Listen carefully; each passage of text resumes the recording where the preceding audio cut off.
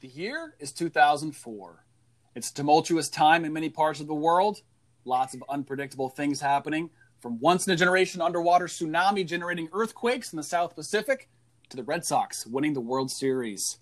In the midst of all this, a two-part pilot airs on ABC for a show unlike anything we've seen before, or perhaps since.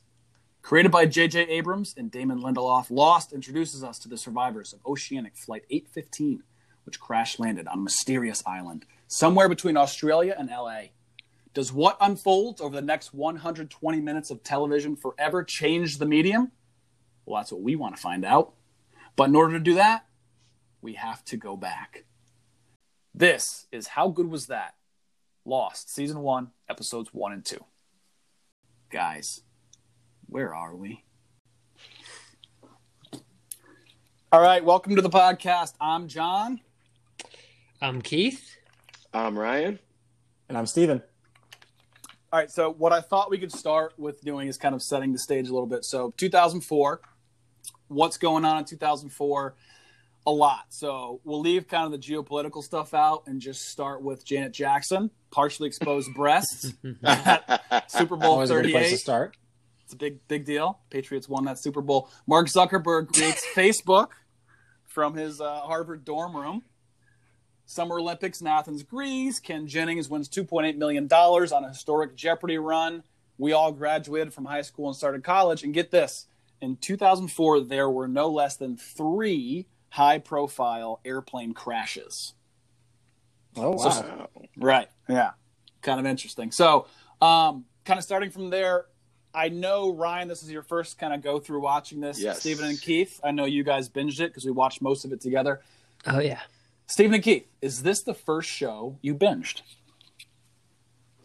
I think the first show that I binged was actually The Sopranos. I got my hands on one of my first whole season DVDs of The Sopranos, I want to say back in 2002 or 2003. And went through the first season and then just quickly tried to get my hands on all the other seasons that were out to that point. But that was probably my first binge experience. This was my first binge until you're in a coma experience, where I think I've probably watched more episodes in one sitting than is probably. Keith? Freshman year of college, I was still at home, and I believe I downloaded most of The Wire. So I watched most of that, and then when I transferred up to the main campus, I did all of Seinfeld and all of South Park. So I did a lot. South Park is such a task. Holy crap. That's a lot. Yeah. So is Seinfeld. It's both great shows, but that's a lot. That's a commitment. Yeah, but even by then, what was it 2004? How many seasons were they at? They were at like 8 by then. That's a lot for South Park. Well, they were the foundations of really something that became kind of a trait of our demographic, of our generation, and just the way that we like to consume media. Yeah, no, for sure. So, go ahead, Keith. I felt like I always loved Seinfeld, and I knew that it was like an icon for just TV making and everything that I liked about comedy. So I kind of knew that I just wanted to watch it, and I thought it was going to be a chore at first, but it turned out to be like probably the best show that I've ever watched. Yeah, for sure. So speaking of best shows, we want to talk a little about like where Lost fits in that hierarchy for you guys. So I know for me, quick story. So the first time when we started watching it, Steven, you and I, I'm sure you remember this, we binged the whole first season on DVD in the span of maybe 3 days. And it's like, what is it, 20-something episodes? And we just watched episode after episode, Bad Robot echoing in our heads when we were sleeping. Like, it was a tragic, pretty much straight through. It was a tragic waste of several days. Just completely. But it was over winter out. break. It was over winter break, and then the weather was not good, so we weren't missing anything. Absolutely. Yeah, and I had just broken up with my girlfriend at the time, and I was super depressed, and I just hammered out Lost with you, and it made everything a little better. Yeah, I mean, you were lost, and then Lost was found. Through Lost, I was found, and then and then I think the three of us, me, Steven, and Keith, all binged season 2 and 3 in Keith's dorm room, if I remember correctly. A lot of binging in that dorm room. Fair, yes. Good point. So, Oh, yeah. Ryan, Jesus. Ryan, That's not a euphemism, by the way. Yeah, okay. By the way, season 1 was 25 episodes, including two-part episodes. So it looks like the series premiere was 2 parts, the pilot, and then the season finale was broken into 2 parts as well. So there we have it. That's a lot. 25, 45 is, minute episodes. What you're saying is now you've actually quantified the sadness that was our multi-day binge of Lost. That's what I was getting at. Yeah, so that was my point. Wonderful. Well, thank Thanks, you for that. From the one guy who didn't experience it alongside us, and I'm curious to get your thoughts too, Ryan, on first time experiencing it. Well, I will say, I think as a 33, almost 34-year-old man starting this for the first time, I was able to appreciate it more than my 22-year-old self would have. I probably would have paid even less attention back then. Hey, we were 19. Oh yeah, right. Wow. Good. So Crazy. yeah. So from there, I think I kind of want to go a little bit through like what happened in the episode. So if you guys can kind of hit us with like a recap, let's just go high points of what happens those first 2 episodes that they lumped together as a pilot. So pilot part 1, 48 survivors of an airline flight originating from Australia bound for the U.S., which crash lands onto an unknown island 1,000 miles off course, struggle to figure out a way to survive while trying to find a way to be rescued. And then moving on to part 2, having retrieved the plane transceiver, a group of survivors tried to transmit a signal only to receive a strange transmission back from another inhabitant. Awesome. So there we have it. So kind of from there, I'm curious. I'll pose this question for Steven. Could 2004 Lost happen today? And part 2, if not, then what does Lost look like in 2020? Well, I think that a lot of shows have really tried to replicate what Lost brought to the table in 2004. It was truly a unique way of storytelling. Everything from the mystery box approach of, every time we learned something new, every cliffhanger seemed like we were peeling back another layer of a very complicated onion. I think that was certainly something that has been done to varying degrees of success in a lot of shows since. And frankly, probably more often not pulled off very well. We've seen in recent examples like Westworld and Netflix's The OA, where sometimes building a show just around the mystery isn't really enough to carry the show. I think what Lost proved is that having a compelling group of characters behind those mysteries is really what sets it apart. So while mystery box TV is something that certainly exists today and has experienced a lot of success since the premiere of Lost, I think it's only the ones that have been most grounded in their characters that have been successful. So to answer your question, it definitely could and does exist today in a lot of ways. We certainly have a lot of mystery box shows, but the ones that are doing it best are the ones that have a lot of great characterization. Shows like True Detective or Mr. Robot. And as I mentioned, the shows that didn't do it so well seem to almost treat their characters as though they are just mere servants of the overarching plot. So Lost happened. If Lost never happened in 2004, it comes out now. What network is it on? What does it look like, Ryan? That's a good one. It's J.J. Abrams, so that's a tough question to answer because if is J.J. Abrams and everybody else involved? Yes. Everything else is the same. Yep. All right. So J.J. Abrams definitely pulling it on Disney Plus because of all the Star Wars stuff, right? Sure. He's got to. Yep. That or Netflix, whoever gives him the most. And yeah, I think it's good. I think I didn't watch all the show, but I think it might end up getting a little darker, but it's also J.J. Abrams, so it's definitely got to have all that sci-fi, funky stuff. But yeah, I vote Disney Plus. All right, Keith. What network? Yes. What network? Or where is it? Where does Lost happen in 2020? And is there nudity, swearing, and/or gratuitous violence? If it's on one of the like HBO or Stars, I would assume yes. Stars. Give me a Stars version of Lost. Maybe isn't that just US? Isn't that just USA? But they get to say fuck. Exactly. Hey, Stars did Spartacus. I will not stand for any shade being thrown at Stars. Or Anyway, Cinemax. Go ahead. yes, I do believe there would be nudity, but I think the most important part of it, like going back to what Steven was saying, is the character-driven stuff.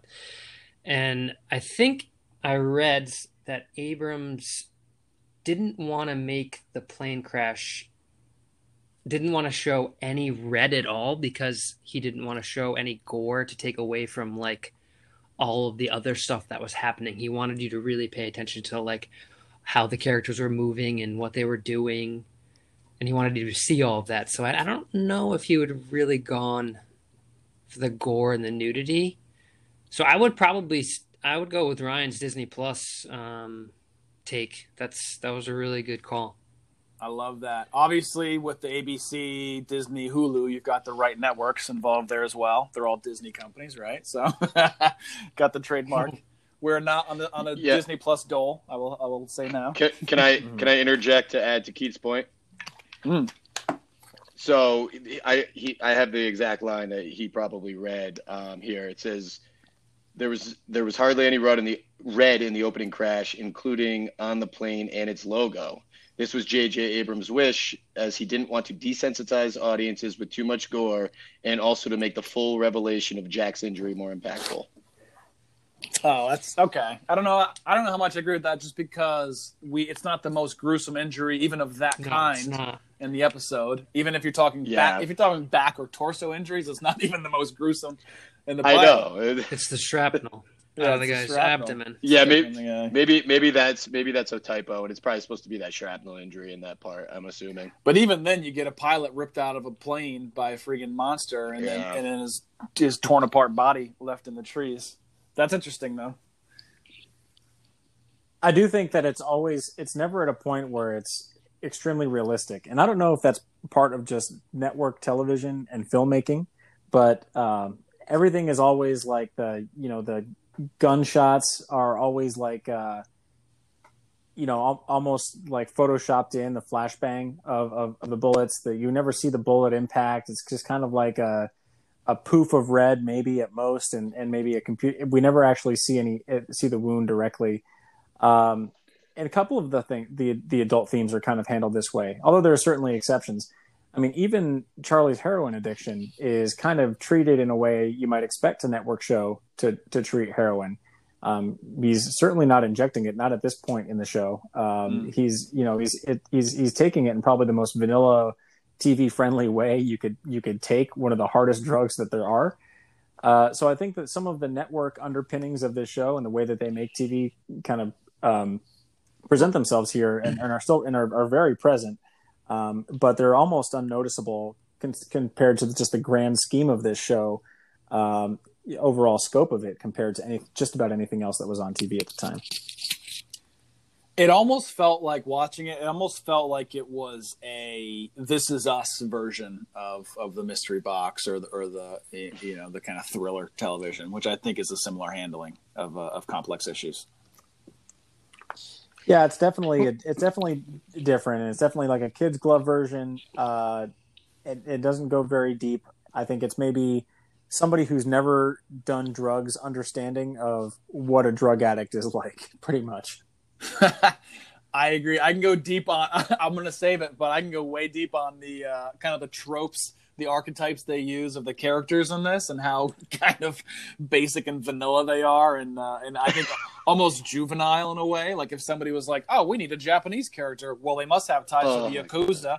Well, we've got a Middle Eastern gentleman. Well, then he must be Republican Guard. Like that stuff is almost just ham-handed, and how bad they handled that, I think. It's so true. But it's very network also. It's very network television handling, I guess.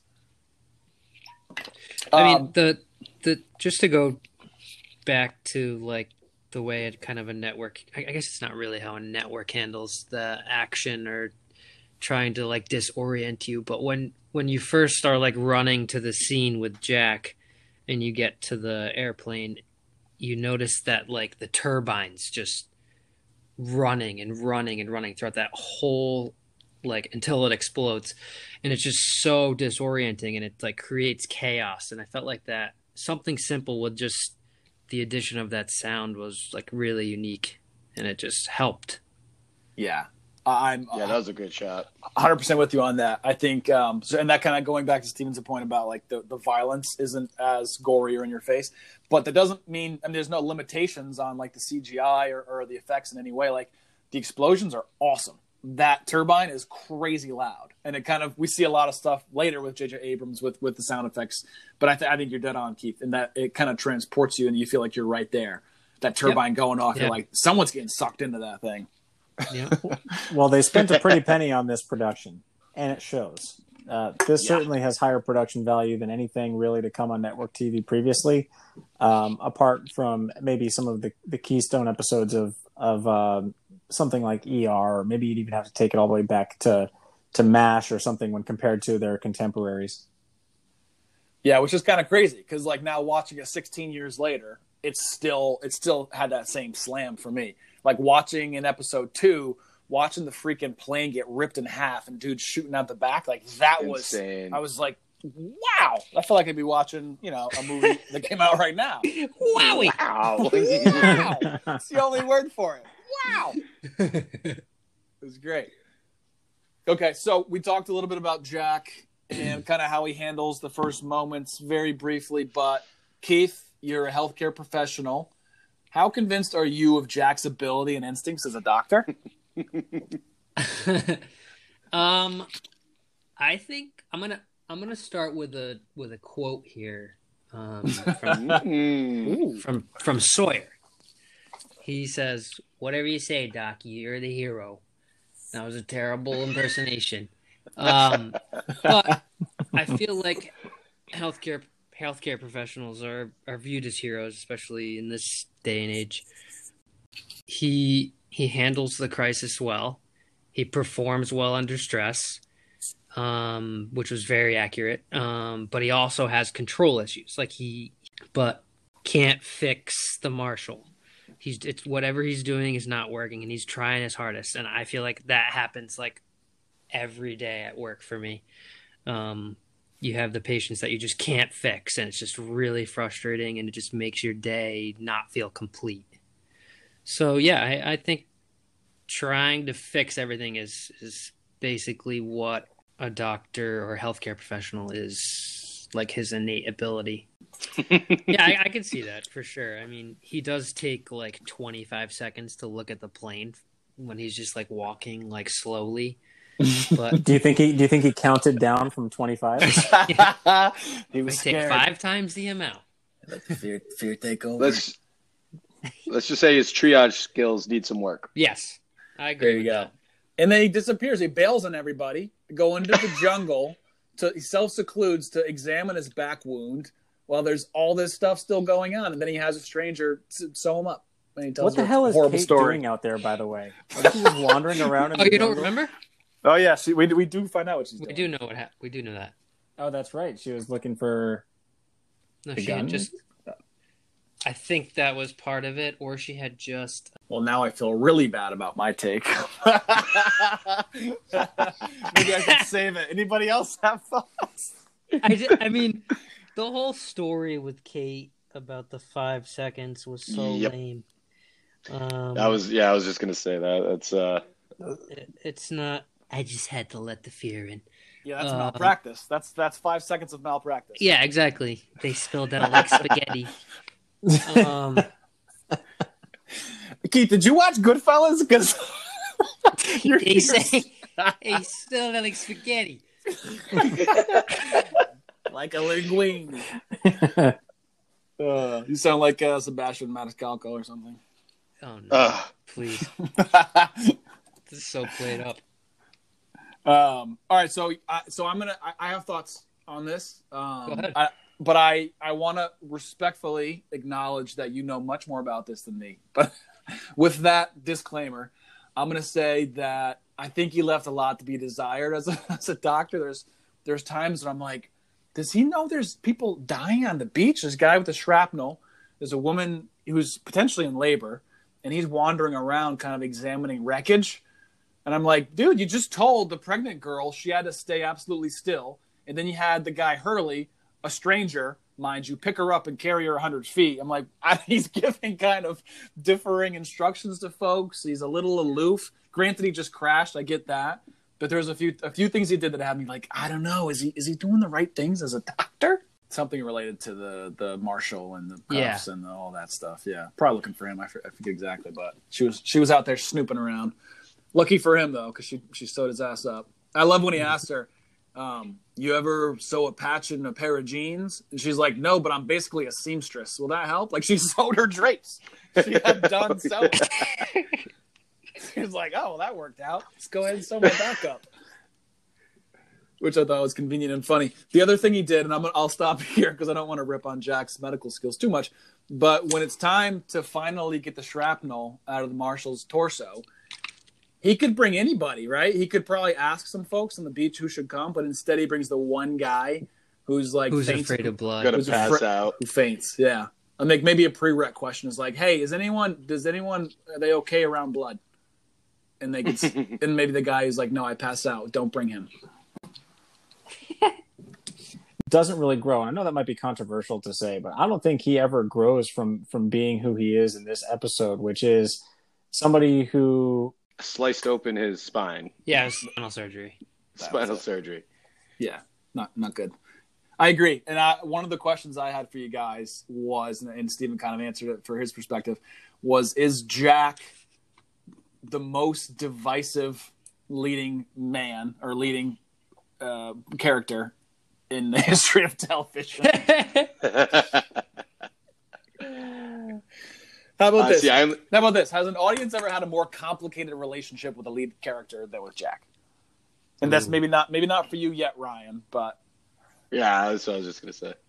Well, let's get your thoughts, Ryan. What do you think? Just always thinks that he's right, even in the face of his terrible mistakes, or at the very least, his own carelessness. And it's not a likable quality.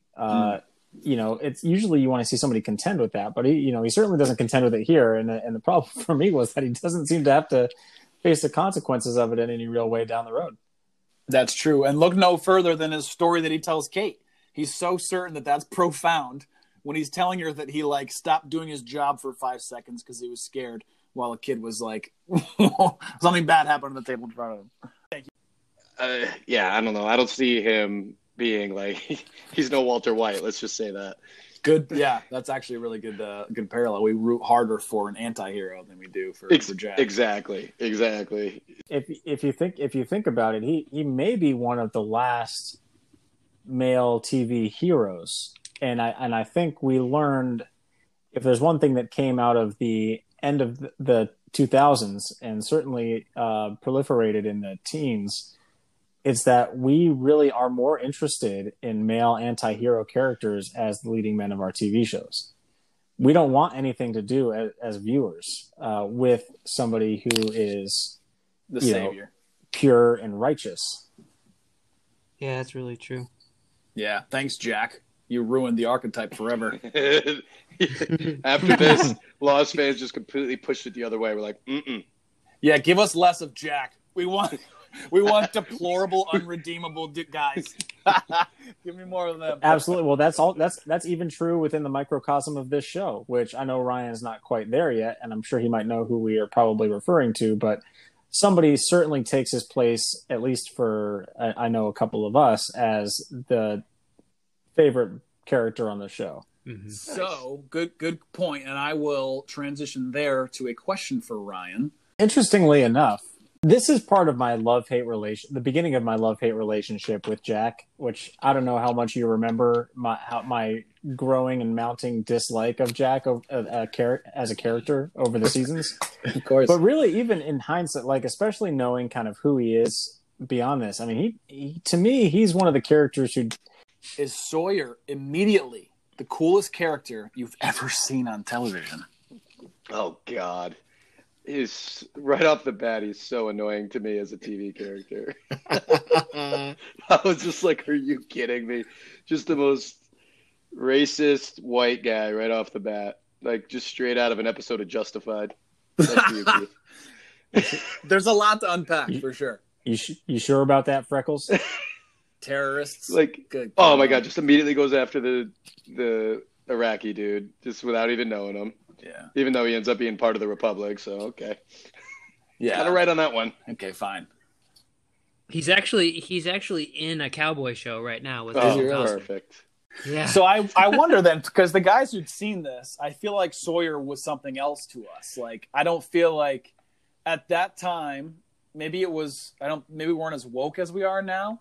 And obviously he was kind of a scumbag out of the gate. But when we first saw Sawyer as kind of the antithesis of Jack, and he comes out and is he smoking a cigarette? He's doing something cool. Yep. And I'm Smoking a like, cigarette. this dude. He was And I'm reading like, this something. dude looks like he's like a cross between Matthew McConaughey and Kid Rock. You're like, I want more of this guy. Give me less of Jack, more of Sawyer.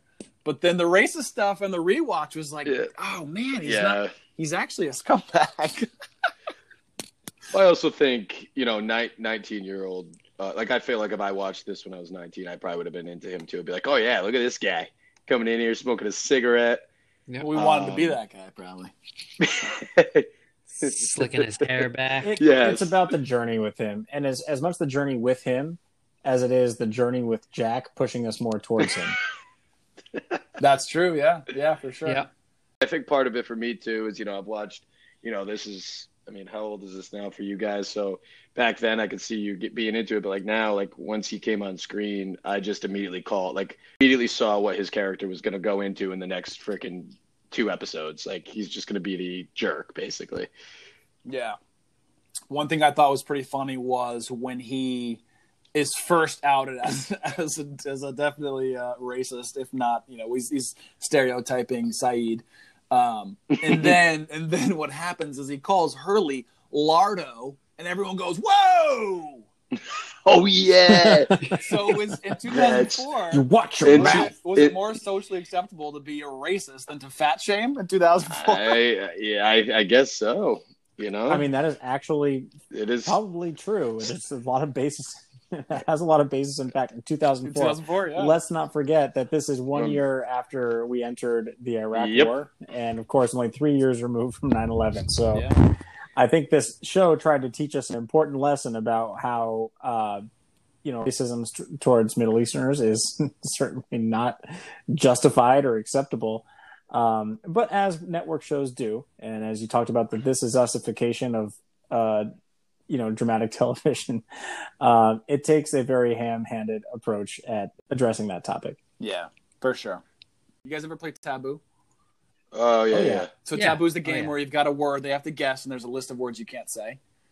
If Saeed was the word you had to guess, I feel like all the stuff you can't say is all the things that makes him who he is as a character. It's like Republican Guard, Iraqi. He knows a lot about guns and electronics. And you can do that with most of the characters. They're very, very simple characters. Yes. They're a little bit two-dimensional. Not two-dimensional in the sense that like there's the tough guy, there's this, but they're all like deeply trodden tropes that kind of existed in their own shows or movies that they just consolidated like the Cliff Notes versions of those interesting character archetypes into this one really just kind of paper representation of that. What I think they did really well with the pilot was they made it character driven enough for like you as a viewer to form like relationships with them like right off the bat. So like you were able to like transport yourself onto the island, and you were like, how are they getting off? What's next? What's going on in the woods? Like you were like almost like you were part of the show.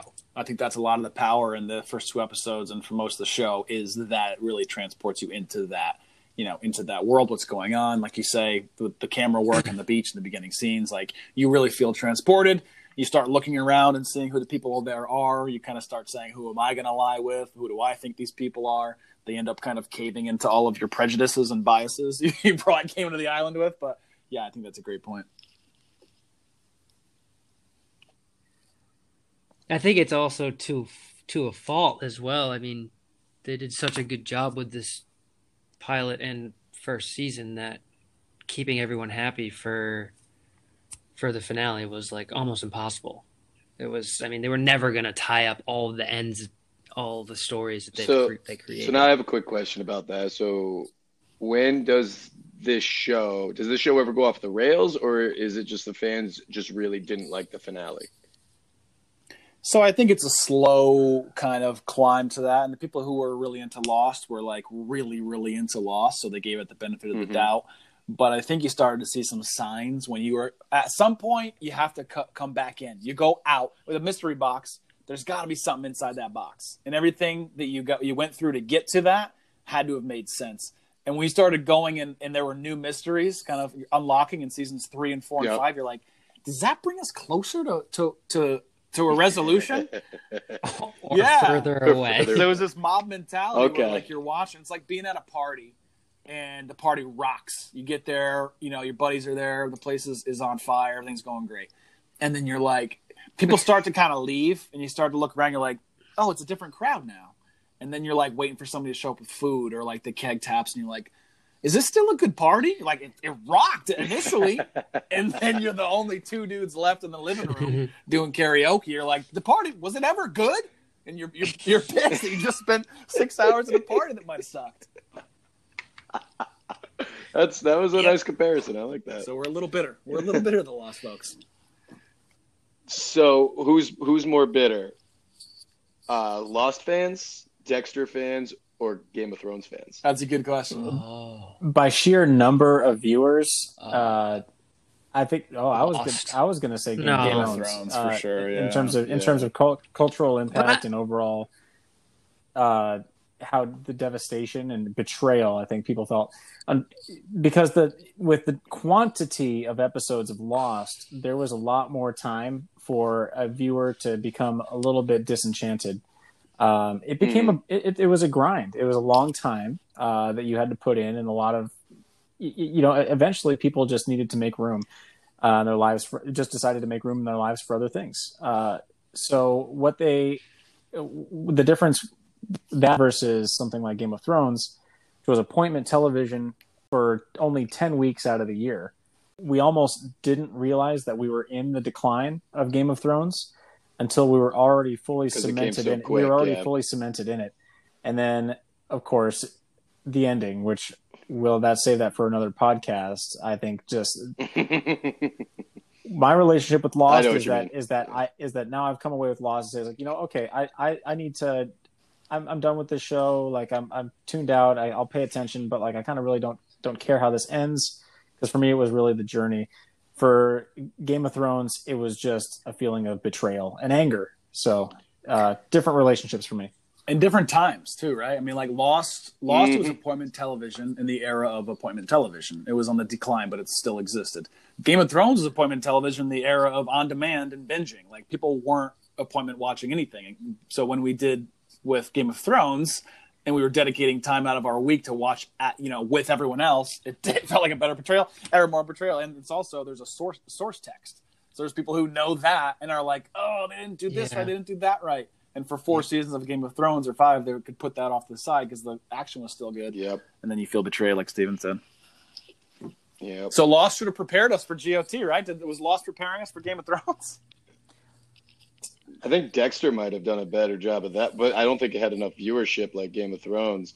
But like, I knew not to watch the last 2 seasons of Dexter before everybody else watched them, and I was just like, all right, I just won't then. So yeah, I think that's a good comparison too. The difference that I see between those two is that Lost, for whatever was going on with like the overarching plot and not getting back to the themes and where are we going, the episodes in and of themselves were still awesome. Like the characters were great. The stories were strong. Yeah. You still wanted to stick around and see what was going to happen. Dexter lost it completely where it wasn't compelling TV anymore. And you just wanted to see, correct, okay, I got a book in this thing. I need closure. What happens in the end? Where Lost in and of itself, each episode was still a really fun watch. And there's stuff that had nothing to do with anything, but I still remember those episodes thinking back because they were that good. The stories were that tight. The characters were that good. Yeah, I mean, it was almost like every week you were watching a movie. Yeah, that's what it felt like for me. It was that good. They were hour-long episodes, 45 minutes after. Yeah. Okay. All right, so we've talked a bit about Sawyer, a bit about Jack, a little bit about Lily. What's her name? Kate. What? Okay, so we're going to shift to Charlie. I don't know how much time we need to spend on Charlie, but Ryan, I have a question for you. Charlie was the bassist of a band called Drive Shaft. Which bands toured with Drive Shaft? Oh God, Drive Shaft. So are they opening for Drive Shaft, or is Drive Shaft opening for them? Dealer's choice. I don't know. I feel like you have a better answer than I do. Stephen, Keith, what do you guys think? Maybe Torn with No Doubt. Ooh, I like that. They're opening for No Doubt. Yeah, they're opening for No Doubt, for sure, before they blow up. Because No Doubt was earlier than that. So, yeah, I like that. Opening for No Doubt. Maybe Green Day? Ooh. Green Day, I like that, yeah. Hi, this is Drive Shaft, and we're going to get the crowd nice and warmed up for Sugar Ray. Yes. Sugar Ray is excellent. Sugar Ray is great. Sugar Ray is good. All right, so here's what I was thinking. So I'm thinking that they probably, at their height, at their apex, their peak. Actually, you know what? They're probably going on tour with like Gin Blossoms. Maybe like good. Spin Doctors. I think they're kind of in that, like in that era, right? So I'm thinking maybe like even Better Than Ezra or Seven Mary 3. You guys remember either of those bands? Cumbersome? Yeah, I remember the bands, but I think they might have had similar trajectories to Drive Shaft. Exactly. So they're riding high. They're like, this is going to last forever. We're the new Rolling Stones. They're like, no, you're Candlebox. Anybody remember Candlebox? Oh, man. No. Wow, Candlebox is good. Candlebox is good. Far Behind. Okay. Are these all just on like Now That's Music 3? I mean, you guys know Jim Blossom Spin Doctors. These are like, yeah. But then I think they have a later resurgence, and I think they do like Five for Fighting and Lifehouse tours. So I think they're with those guys in like the early 2000s. There you go. Puddle of Mud. Train, definitely. Go to the first big kind of event that changes the show from one thing to something entirely different, and that is the appearance of what later becomes known as the Smoke Monster. But the appearance of the monster ripping the pilot out of the plane, that moment. Thoughts on that moment? I want to hear from Ryan first, it being your first watch. So my immediate thought watching that scene, just Cloverfield. I was just like, oh, is this like the prequel to Cloverfield? That was my first thought, because like I obviously, you guys know all about that, but I actually watched that movie, but that was obviously after all this. I definitely didn't see it coming at all. I mean, obviously you heard the noise in the woods and all that, but like I knew there was like weird sci-fi stuff to the show, but I had no idea it was getting into like monsters and stuff. I had no clue. Somehow I've avoided all that over the years. Yeah, it definitely becomes a new show. Keith, Steven, did that transport you back to what you thought when you first saw it at all? I mean, the CGI was great for 2004. Like when they pan, when it's Kate, Jack, and Charlie walking up to the wreckage, and they don't show it to you at first, and then he pans forward and it just shows the whole front of the plane. That was such an awesome shot.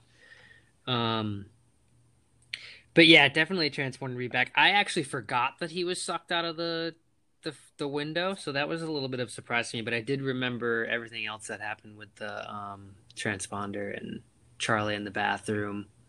Yeah, it was a really good scene. That was one of the best scenes of the pilot. Felt like Jurassic Park a little bit. I read that scene took 3 days to shoot. Yep. Honestly, I felt like Charlie at the end of episode 2. Pretty crazy. Guys.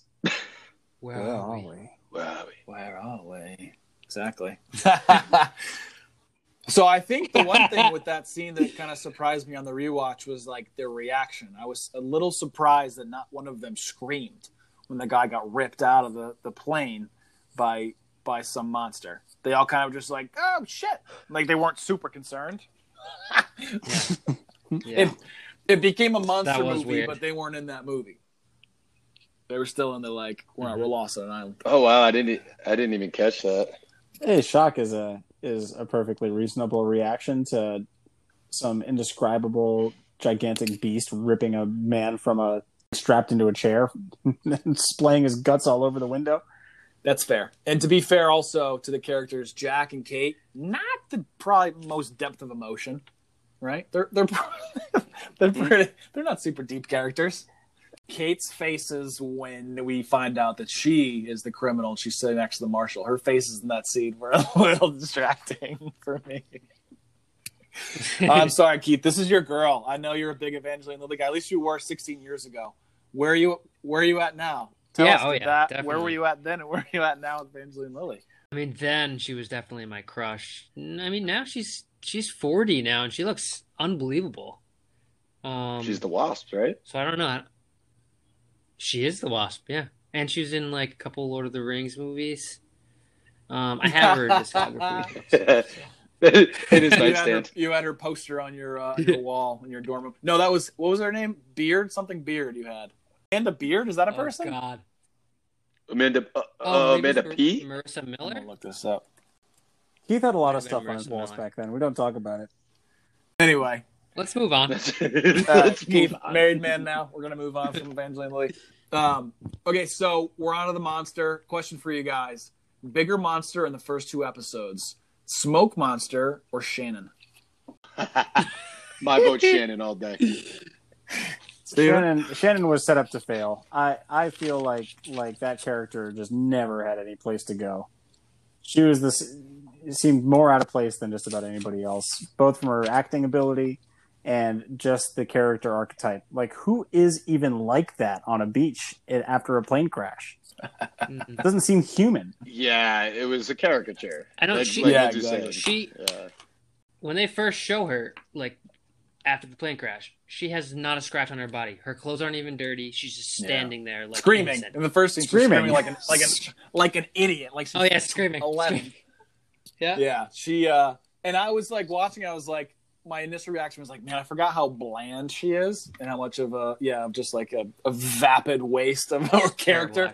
And then she has a moment with Claire, and I think they're gonna bond. And Claire says, "I haven't felt the baby move."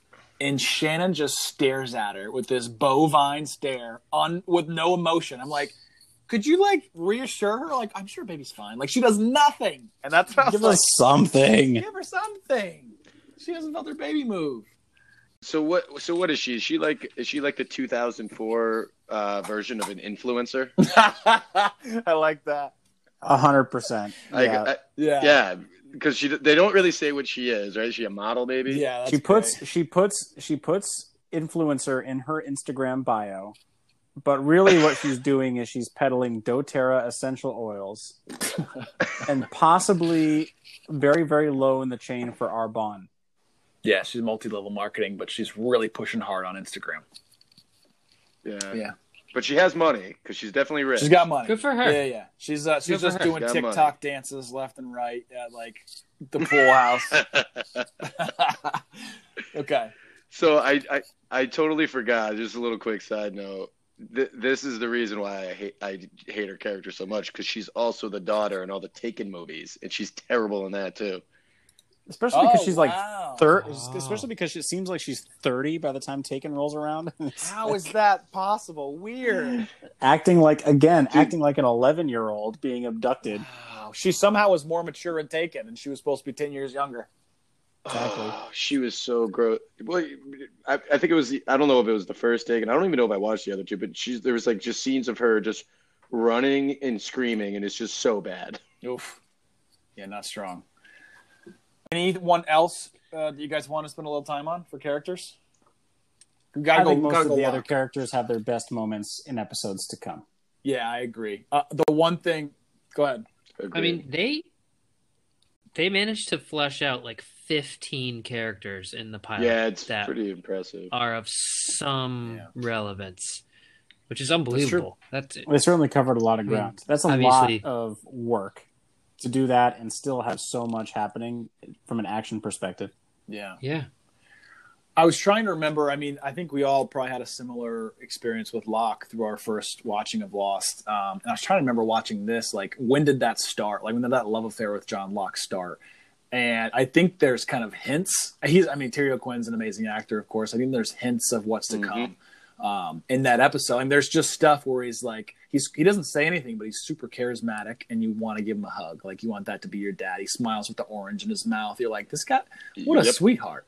And then toward the end of the second episode, he has that interaction with Walt, where he basically, Locke might have the most important line in the first 2 episodes.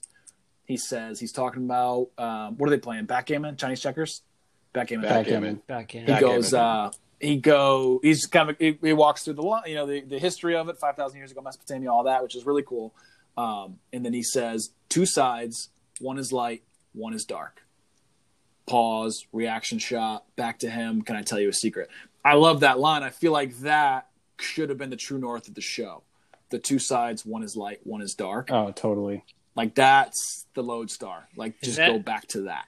Is that a reference to just not everything? Well, ultimately, and this is a huge spoiler, but ultimately, they are in purgatory, or a version of purgatory. So there's light and dark in everyone. They're being pulled in both directions. Ultimately, they've got to go one way or the other. So I think that everything that happens should have is this light or is this dark? And what's the force behind it? I think, yeah. Consequence. And I think they do that for a lot of it, but they lose that plot when they leave the island and some other things happen. Sorry, Rye. They leave the island. It's not good. That's all right.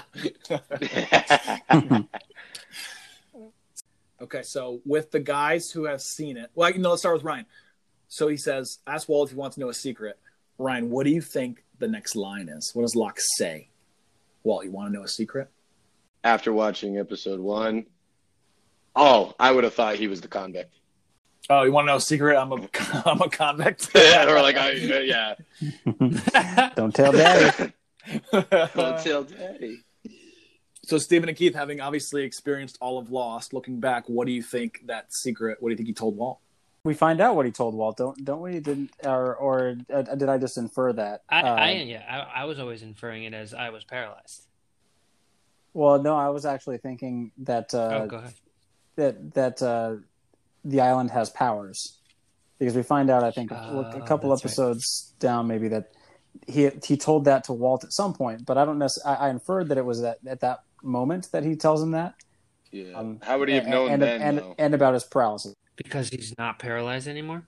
Yeah, exactly. So, Ryan, I have you think made that's that far? where I thought he was going with it. Yeah. I watched the Locke episode. That was my favorite episode so far. Is it possible that Locke tells him that we're in the afterlife, that this is purgatory, there's something supernatural here? Yeah, very possible. I never assumed that. I mean, it certainly could be possible. Who knows what the writers were thinking? Maybe they didn't know, right? I guess he would have to have, the island would have to have some powers, because not only was he not paralyzed anymore, but he didn't have any atrophy from being paralyzed for years. Just got up, started walking. And honestly, like, the rewatch of this, I was like, maybe it's like suspension of disbelief and you just really want to believe it, but a plane gets ripped into 3 pieces in midair and 48 people survive. They're not alive. These people aren't alive. Yeah. No, there's no chance. And they're not unscathed. The worst injury is a guy with shrapnel in his body, and then a couple people got cuts. Oh, and then don't forget the TV trope CPR, come back to life, with the black lady there. Yeah, there you go. Are you saying that doesn't really happen? No, it'll just jump up. He also wasn't doing CPR properly, but nope, that's okay. Not even close. After he immediately shits on Boone for doing it the way he was doing it. Yep. He's like, get out of here, lifeguard. Go find me pens. Let me show you how to do it wrong properly. All right, so I had some thought. I mean, overall, my rewatch, I loved it. I really enjoyed everything about the show that I liked the first time, but I think I was able to appreciate some of the unintentional comedy more on a rewatch. So I'm curious if you guys had a similar experience, and if you did, I want to hear what your favorite unintentional comedy moment was. Let's start with Keith. I mean, I had a bunch, but I'd say the one I laughed the hardest at was Jack was by the fire with Kate, and all of a sudden a banana leaf plane comes into the screen, and he's like, here's what happened. We dropped like 5,000 feet, and then in the back the plane ripped off. And she was like, yeah, I saw it rip off. Yeah, I saw that. That's good. Well, how does he know all that? How does he know? Because he took 2 flying lessons. Yeah. Oh, Good Here's God. how it happened. He's got a Here's how banana it leaf. happened. Was he carrying the banana leaf plane in his No. pocket? Or did he just fashion it right then? Like MacGyver. All right, Steven. Steven, what do you got? No, so I think that probably my favorite unintentional comedy was just their overall representation of Charlie as the drug addict. I think everything about that just was handled not very deftly at all. He's just like, skittering around the plane. He's just tapping his fingernails on the seat, and then he goes and he gives himself like a gummy of heroin, but then goes in like he just mainlined that shit. I just don't. I don't like think that anybody has any concept of what's supposed to be going on with him. All of his faces, all of his mannerisms were comedic to me, knowing that they were just not rooted anywhere in reality. And I like Charlie. I think he's a good character. But I'm with you. Oh, yeah. He's Totally. awesome. yeah, he's a good actor too. Well, I was gonna say basically everything Charlie, like every line he has is just so funny. But I also had basically just the whole relationship between Shannon and then what's the brother's name? The Boone. half brother. It's just like I didn't know if they were brother and sister. Like I thought they were boyfriend girlfriend breaking up until they were like, oh, it's my brother. Like it was so bad. Everything she did is it's just so like I don't know if she's trying too hard or she's just really not that good of an actress. It was just awful and just terrible writing for her character, obviously. So for me, it was definitely the first time that Jack and Michael have an interaction. They have a dialogue, and he's kind of asking him how you doing, and he's talking about his son Walt, and he's like, "Oh, he's not doing great. We lost his dog." And Jack goes, "What does Jack say, guys? Do you remember? Is it a lab?" Oh, yeah. No, Jack. It's one of the other dogs walking around the jungle. Like, yeah, it's the lab. It's the fucking lab. Wouldn't happen to be a lab, would it? All right, so plenty of unintentional comedy. So let's switch gears then. We'll talk a little bit about the IMDb brief. We're going to talk about the actors and actresses and the writers and directors and all that stuff. So, Ryan, the floor is yours. Okay, so I have a little bit more fun trivia stuff. I'll start with this one just because it actually kind of works into the unintentional comedy. So Jack's speech about counting to 5 to face his fears was written well before Matthew Fox was cast in the role. However, or coincidentally, he has a large 5 tattooed on his shoulder. Now, my assumption is, so that 5 is for his most famous role in Party of 5, right? I hope not. I really hope that was my thought too. That was the first thing I thought. I'm like, you gotta be kidding me. Like, did they all get matching 5 tattoos? Or did he bring it up, he went and got it, and nobody else did? I like that version. What else do I got in here? I have a big one for the end, so I'm going to hold that one. So going back to Steven talking about how big of a production this was, it was $12 million for the 2-hour pilot, which was far greater than any cost of most television shows as a whole. This led to Disney firing ABC's chairman, Lloyd Braun, for greenlighting the show, and then the show turned into their biggest hit in years. Dude got fired for greenlighting the show. Cake on their face. Yep. Another thing that wasn't a big thing back then is the pilot. Both these episodes were shown with no commercial breaks. I didn't know that. Yep. I didn't either. The actual. The Keith already brought up that one scene retrieving the transceiver took 3 days. The actual plane crash is barely 25 yards off the highway on the north shore of Oahu and can be seen from incoming planes. So at the time, airlines were told to inform people that it was just a television set. Oh, wow. Not an actual plane crash. That scene of when they first see the cockpit when they go after their hike, all 3 actors hadn't seen it yet, so they were blindfolded walking up to it. So when they first see it, it's actually the only take they took of that. So that was like their first reaction to seeing the set. So numbers play a huge part in the show, Ryan. and I think there's, I want to say 6 numbers that get repeated a lot. And the first time you see it is in the first episode of the pilot when Jack gets up from his seat. He's sitting in seat number 23, and that's one of the numbers. Yeah, it's 4, 8, 15, 16, 23, 42. But all right, so here's the big one that I thought was incredibly cool and would have been, I don't know how it would have changed the show. So Jack was supposed to be killed off in the pilot. He was supposed to be the pilot hanging from the tree after he disappears. And the reason that was going to be is because they wanted a big name guest actor for it. And that guest actor that that J.J. Abrams wanted to get was Michael Keaton. That's awesome. But then I guess he said no, because he would have rather. Did he have a reason? Let's see. What was his reason? Because when they changed that they weren't going to kill him off after the first episode and he was going to be a regular star, Keaton declined. He just wanted to be a guest star for the first episode, for the first pilot. He didn't want to be he didn't want to be linked to a TV series for a long period of time. Probably smart move in 2004 for sure. Yeah, definitely. So that's when they maybe if he did that, maybe we wouldn't have hated having Matthew Fox as the hero, and we'd have good guy TV shows now.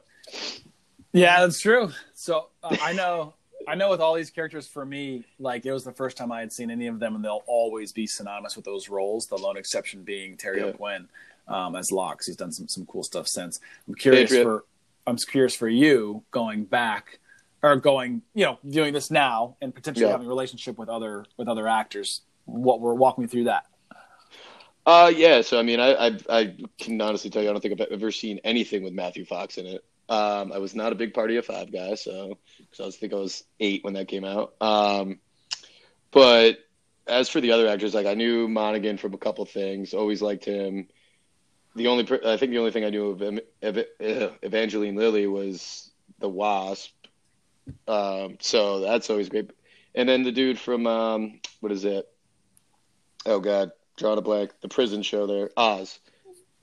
Michael. Oh yeah, Michael. Yeah, he's great in Oz. So that was a different experience because Oz was before this, right? Yeah. Mm-hmm. So that's a completely different role, So it was interesting. He was probably the most interesting character I was looking at because that was a completely different role than he played in Oz. Right. Yeah. And then Terry O'Quinn, obviously, Patriot, so he can't top that. I mean, there's a lot of mystery with Michael because you don't know what's going on with him and his son because he has like no relationship with him. Correct. And he's trying his best, and just like he's kind of a sad character, falling on his face. Yeah. Michael does have a pretty tragic story, all told. He was actually not one of my favorites, but definitely one of the more interesting and layered characters that the show had. Yeah, no, he's good. He's an awesome actor too. So I mean, switching gears to the creators. We talked a little about J.J. Abrams' mystery box thing. Would like to dive a little into Lindelof. Anybody want to jump in there? So I have a lot of thoughts on Lindelof. I have a relationship now with Lindelof that spans back to this show, of course, and then extends through to what I think and what many critics think is one of the best shows of the last decade or more, which is The Leftovers. And there's a show where I talked about how some shows have tried to recapture the mystery box elements of Lost that were so compelling. There's a show that almost took all the wrong lessons from a previous success. Lindelof himself, looking back at his own show and trying to find what worked, ended up creating an extremely compelling world. And although the source material wasn't his, the plotting and the storytelling and the concept of flashbacks, it just all worked so well in a show that was just kind of took a season to find its footing, and ended up making itself probably one of the bigger cult classic TV shows that we've had. And is an incredibly, and what I think I like most about that show is that it showed where Lindelof was growing as a creator. He wasn't just telling stories with two-dimensional characters around some pretty simplistic themes like black and white, good and evil, so on and so forth. Leftovers is a show about dealing with grief at a massive scale and at a micro scale. The things that grief makes people do, the way that grief can be exploited. In some ways, it's prescient of things that are going to come in the next couple of years after that, where we see, in many ways, there are large parts of the country that are grieving the way society has found the situation that society has found itself in now. And I think that it recognized a pattern of behavior and predicted a pattern of behavior that I think we're seeing that today. The idea of being on sides of an issue to an almost cult-like degree is something that is addressed thoroughly there. And it just shows incredible maturity with just all of the mysteries that you might love from a show. And then speaking of being extremely prescient about upcoming events, although I did not finish this show, I certainly now want to definitely revisit it in light of current events. Watchmen, or at least Damon Lindelof's take on Watchmen, is probably one of the most timely pop culture events and stories of any time period that I can think of. It effectively predicted and in some cases effectively kind of reversed the roles of what we're seeing, the relationship between African Americans and the police, and put that show and put that on display. People who are looking to protect a heritage that they perceive to be prideful, but really ought to be perceived as shameful. Those are all concepts that are played with in that show. And, it really is a reflection of somebody who is able to really read the tea leaves and better understand the human psyche. So although in Lost, we took some really creative journeys, I think that as he matured as a storyteller, I think that he has interesting and very deep human stories that are going to really persist well beyond when Lost is kind of lost its relevance. Yeah, I think that's bang on, and I think so. I mean, I almost look at it as Lost being like on the job learning for those guys to become what they are today, and I feel like it's easy to come out of a show like Lost with so much fanfare, and it's an incredible show, but then to flop or not become what you expect of those people. Like maybe we're going to see that with Benioff and Weiss. We don't know. Hopefully, we don't. But I think it's very hard to live up to that hype coming out of something like that, right? So I think the fact that we can talk about Abrams and Lindelof and their successes after that and their massive ones, I think that's it's a testament to their ability for sure. Okay, so and we kind of went down the Abrams thing. We talked a bit about the mystery box. Do you guys know the origin of the whole mystery magic box thing with J.J. Abrams? No. Nope. Because he kind of coined the phrase, right? He kind of coined almost a genre of television and film, but with mystery box. And I remembered it, so I went back and researched. I remembered the story before because he gave a TED Talk like 3 years after Lost, or during Lost, I think. But he, as a kid, loved magic, and one day he bought a mystery magic box from the magic store. And mystery box, the whole point of it is inside of it, there's some kind of magic. It could be anything. And he never opens the box. And he was more drawn to, in his own words, is I find myself drawn to infinite possibility, that sense of potential, and I realize that mystery is a catalyst for imagination. So as a kid, gets a gift and never opens it, which is pretty I'll show some self-restraint on its own. But I thought that was a pretty interesting kind of allegory for what Lost is. I feel like the point of Lost is to present more mystery rather than to present answers. And throughout the course of the show, it's mystery upon mystery. And it's almost like somebody looking at this mystery box going, what if it was that? Oh, but what if it did that? Could be this. Why don't we do all those things? What if it's that? Because that's what Lost felt like as it kind of unspooled over 7 seasons or however many seasons. So that was kind of the parallel that I had made there. I thought that was interesting. Yeah, I mean, I said this earlier.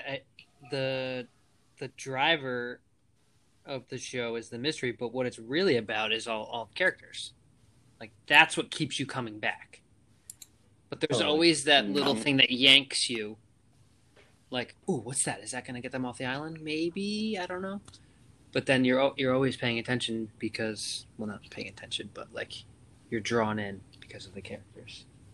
Yeah, for sure. I think that the show on its own couldn't exist if it didn't have the strong characters and the stories. If it was just the mysteries, I think it's not anywhere near as compelling, and it probably doesn't last more than a couple seasons. But the flip side of that, if you peel away all the mystery and it's just a character-driven drama with the stories, I think it's still a compelling watch. So you guys want to feel really old? Yep. In 2004, Millie Bobby Brown was born. Wow. Oh, God. You want to feel older? Yep. Okay. The premiere of Lost is closer in time to the collapse of the Soviet Union than it is to right now. Get out. It's true. It's also close. It's also closer to Ronald Reagan's presidency than it is to right now. Jesus. All right, last one. The premiere of Lost is closer to the construction of the pyramids than to right now. That's my joke. Not today. Awesome, guys. Well, that was fun. Any parting words or parting thoughts related to Lost? You all, Get everybody. lost. You all, everybody. Awesome. Well, good stuff, guys. I really enjoyed this. I think it went pretty well. I think we'll look forward to doing another one of these, maybe with Lost, maybe with something else. Sounds Sweet. good.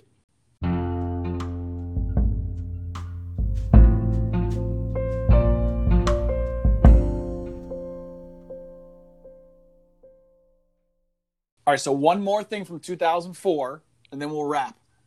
Here's some new words and terms that were added to the English dictionary in 2004. Paywall, life hack, social media, waterboarding, and podcast. Hey. Wow. Yeah. Okay. I like it. Well, and on that note, that was a podcast, everybody. Woo! I'm not so sure. I'm not so sure.